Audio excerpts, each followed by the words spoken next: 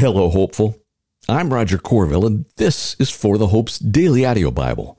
Here, we read through the Scriptures conversationally, talk about the truth claims of Christianity, and learn to fall more in love with Jesus and the people in His world. Welcome. Pop quiz. How many nations in the ancient world expressed the relationship with their god or gods by means of a covenant? Yeah, one, which of course was Israel. Now, 8 of the 10 times that the word covenant appears in the word Leviticus, you're going to find them in chapter 26 that we're going to hear today. But more than that, one of the blessings is something that is so weird and mind-blowing that it not only undergirds our passage in 1 Corinthians 12, but honestly, it's one of the hardest things for us to wrap our brains around at all. And welcome once again to this little thing we do Monday through Saturday, reading through the Bible in a year, reading through all of God's revelation of Himself, His mind in print, and considering our own life and work stories in light of that. And spoiler alert, just so you know what I'm talking about, because my assertion here today is that one of the greatest blessings, one of the greatest possible blessings is one of the hardest things for us to imagine. A principal element of a covenant document is a section of sanctions, meaning blessings and curses that are dependent on how one keeps the covenant agreement.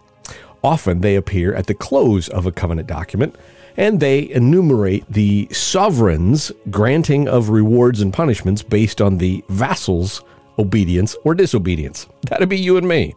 Now, as you're going to hear in Leviticus 26 today, and trust me, this relates to 1 Corinthians 12, you're going to hear God say, I will place my residence among you, and I will not reject you.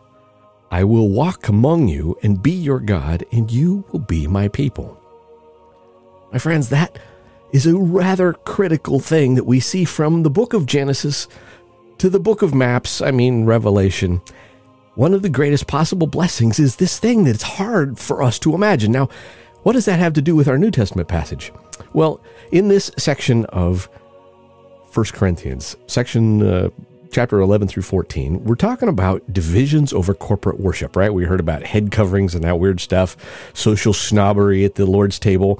And then today we hear about what it means to elevate one's spiritual gift above others. That was one of the sources of division that clearly they were having.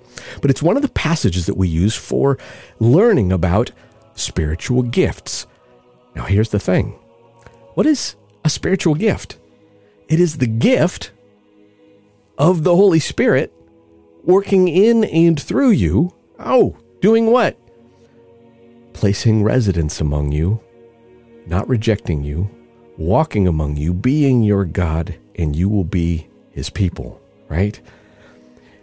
Here's the crazy thing. It's not our superpower, per se. It's God's residence in you and partnership with you for His mission and purpose and glory. That was a long intro, but I'm just kind of got myself all excited, so thanks for suffering with me. 1 Corinthians 12. Now, concerning spiritual gifts, brothers and sisters, I do not want you to be unaware. You know that when you were pagans, you used to be enticed and led astray by mute idols. Therefore, I want you to know that no one speaking by the Spirit, capital S, speaking by the Spirit of God says, Jesus is cursed. And no one can say, Jesus is Lord, except by the Holy Spirit. Now, there are different gifts, but the same Spirit. There are different ministries, but the same Lord. And there are different activities, but the same God works all of them in each person. A manifestation of the Spirit, capital S, the manifestation of the Holy Spirit, is given to each person for the common good. To one is given a message of wisdom through the Spirit. To another, a message of knowledge by the same Spirit. To another, faith by the same Spirit. To another, gifts of healing by the one Spirit. To another, the performing of miracles. To another, prophecy, to another, distinguishing between spirits, to another, different kinds of tongues, to another, interpretation of tongues. One and the same Spirit is active in all of these, distributing to each person as He wills. For just as the body is one and has many parts, and all of the parts of that body, though many, are one body, so also is Christ. For we were all baptized by one Spirit into one body, whether Jews or Greeks, whether slaves or free, and we were all given one Spirit, capital S, we were all given one Holy Spirit to drink. Indeed, the body is not one part, but many. If the foot should say, because I'm not a hand, I don't belong to the body, it's not for that reason any less a part of the body.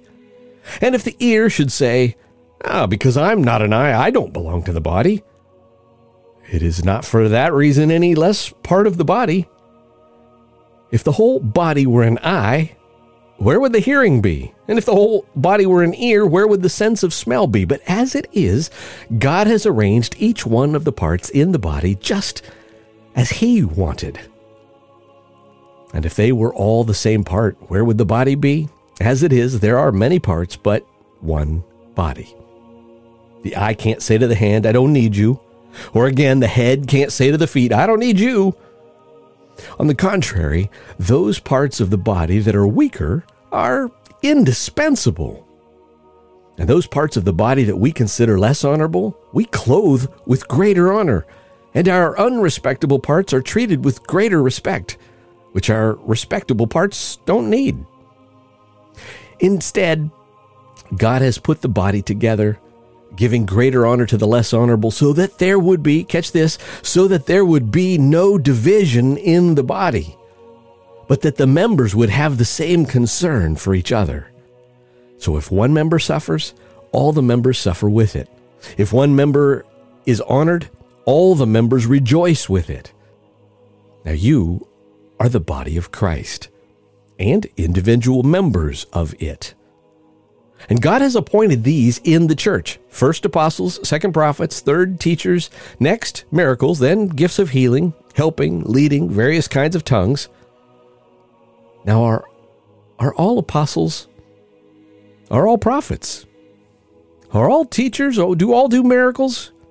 Do all have gifts of healing? Do all speak in tongues? Do all interpret? But desire the greater gifts, and I will show you an even better way.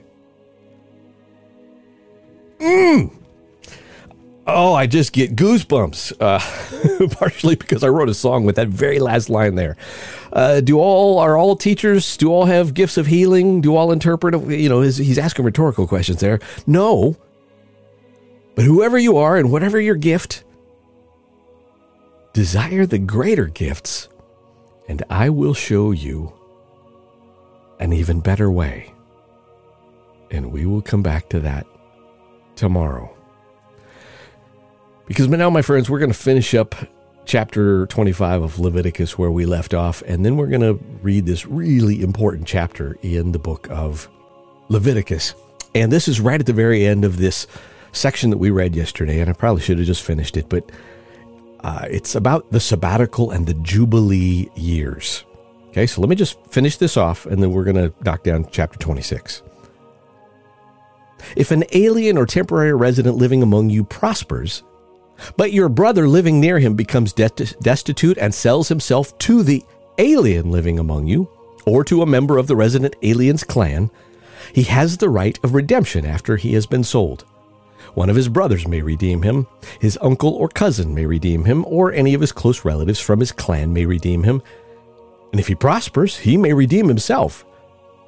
The one who purchased him is to calculate the time from the year he sold himself to the year of Jubilee, and the price of his sale will be determined by the number of years. It will be set for him like the daily wages of a hired worker. If many years are still left, he must pay his redemption price in proportion to them based on his purchase price. If only a few years remain until the year of Jubilee, he will calculate and pay the price of his redemption in proportion to his remaining years. He will stay with him like a hired man year by year. A resident alien is not to rule over him harshly in your sight. If he is not redeemed in any of these ways, he and his children are to be released at the year of Jubilee. For the Israelites are my servants. They are my servants that I brought out of the land of Egypt.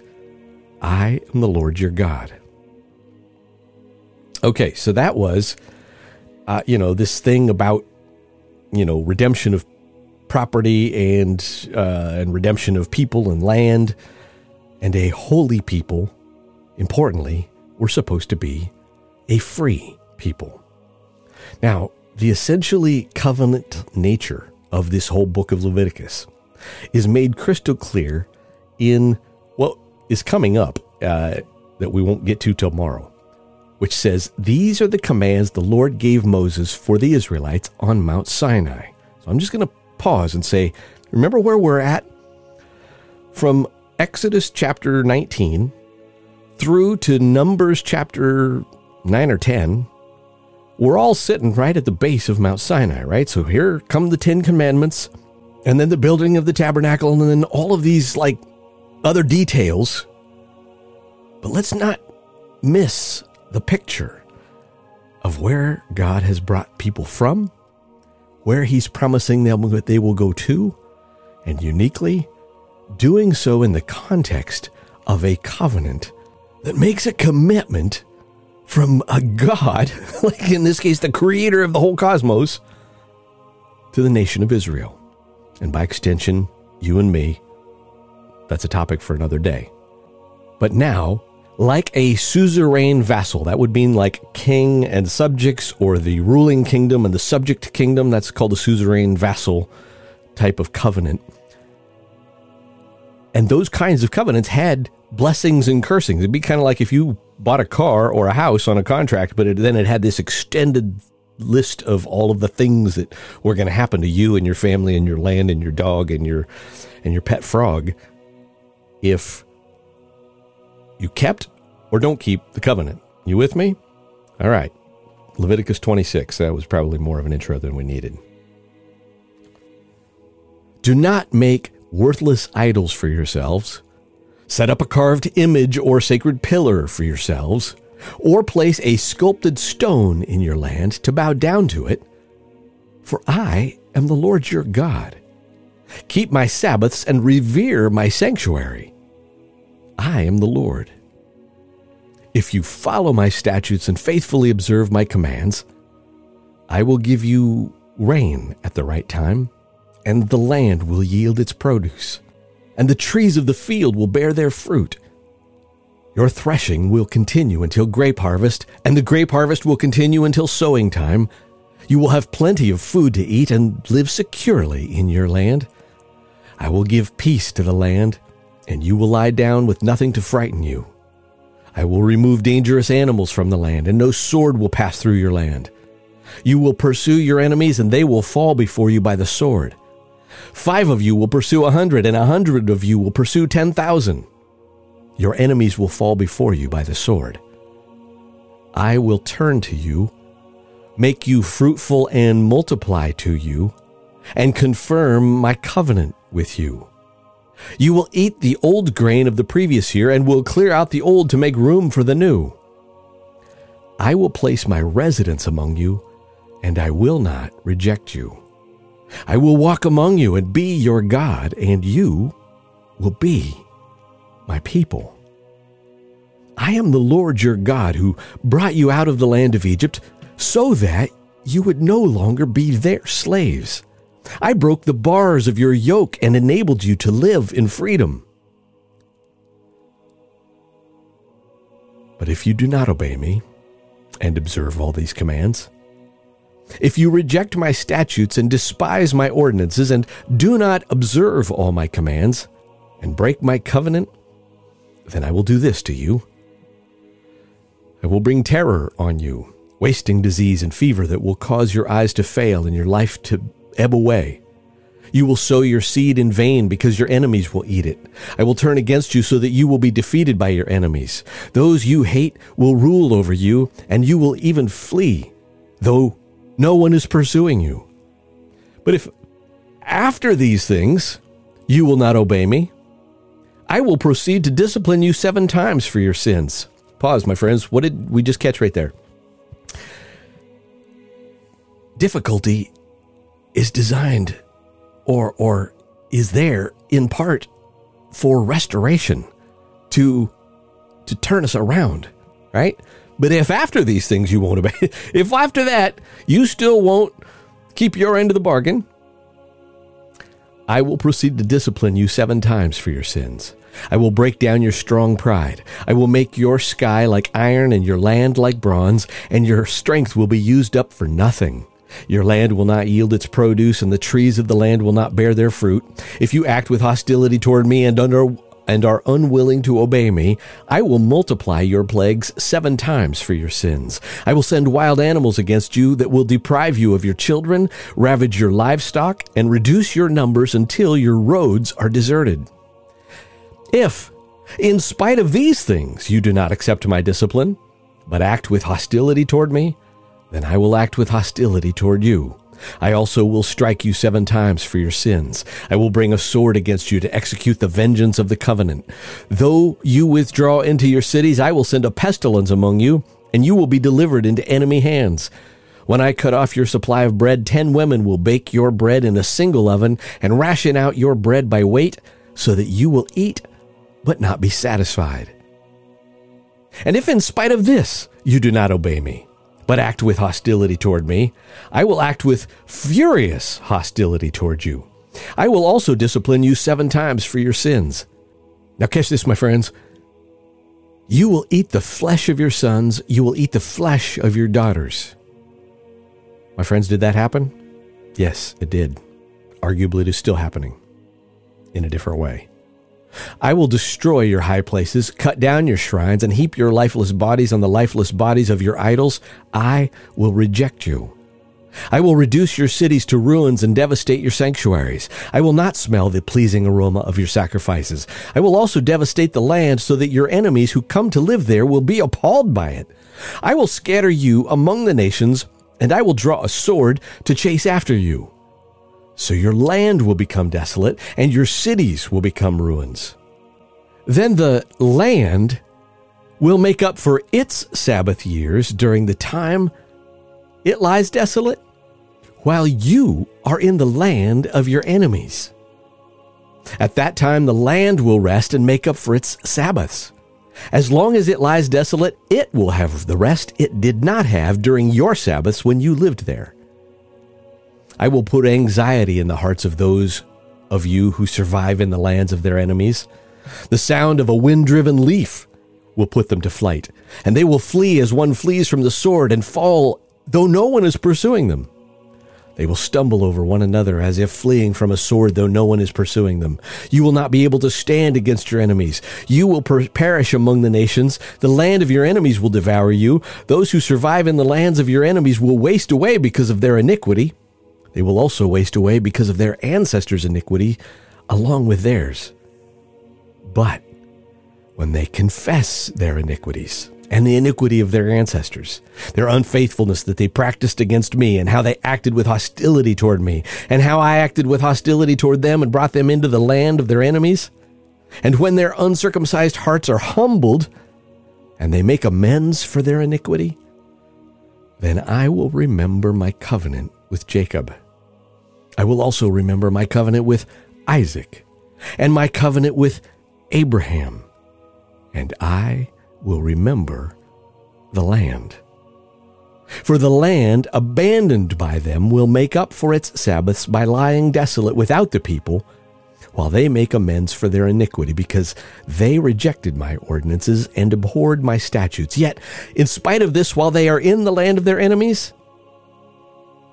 catch this, friends, while they are in the land of their enemies, I will not reject or abhor them so as to destroy them and break my covenant with them, since I am the Lord their God. My friends, do you hear that? When you're off dealing with the junk of your sin, who is faithful? Yet in spite of this, while they are in the land of their enemies, I will not reject or abhor them so as to destroy them and break my covenant with them, since I am the Lord their God.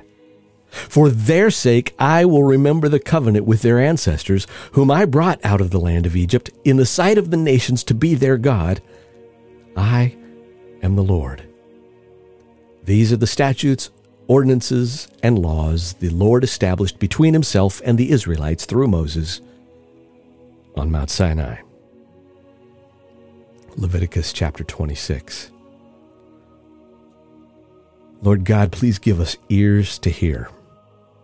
Lord, help us to just not hear that as some weird thing that happened 3,500 years ago. Lord, help us to realize that your heart has always been faithful and that you just desire for us to turn back to you and say, Lord, it's not you who were unfaithful, it was me. Lord God, I just pray for each person listening right here, Lord, that we would just touch down with your Holy Spirit wherever we happen to touch down. Lord, and that our communities, our workplaces, our homes would be blessed by the power of the Holy Spirit living in us and through us with the spiritual gifts that you've given to each one of us, Lord, because you have promised to take up residence in us and to work through us. If only we will turn to you. Lord, may we live as living sacrifices and let you do just that. I love you, my friends. Amen. Amen.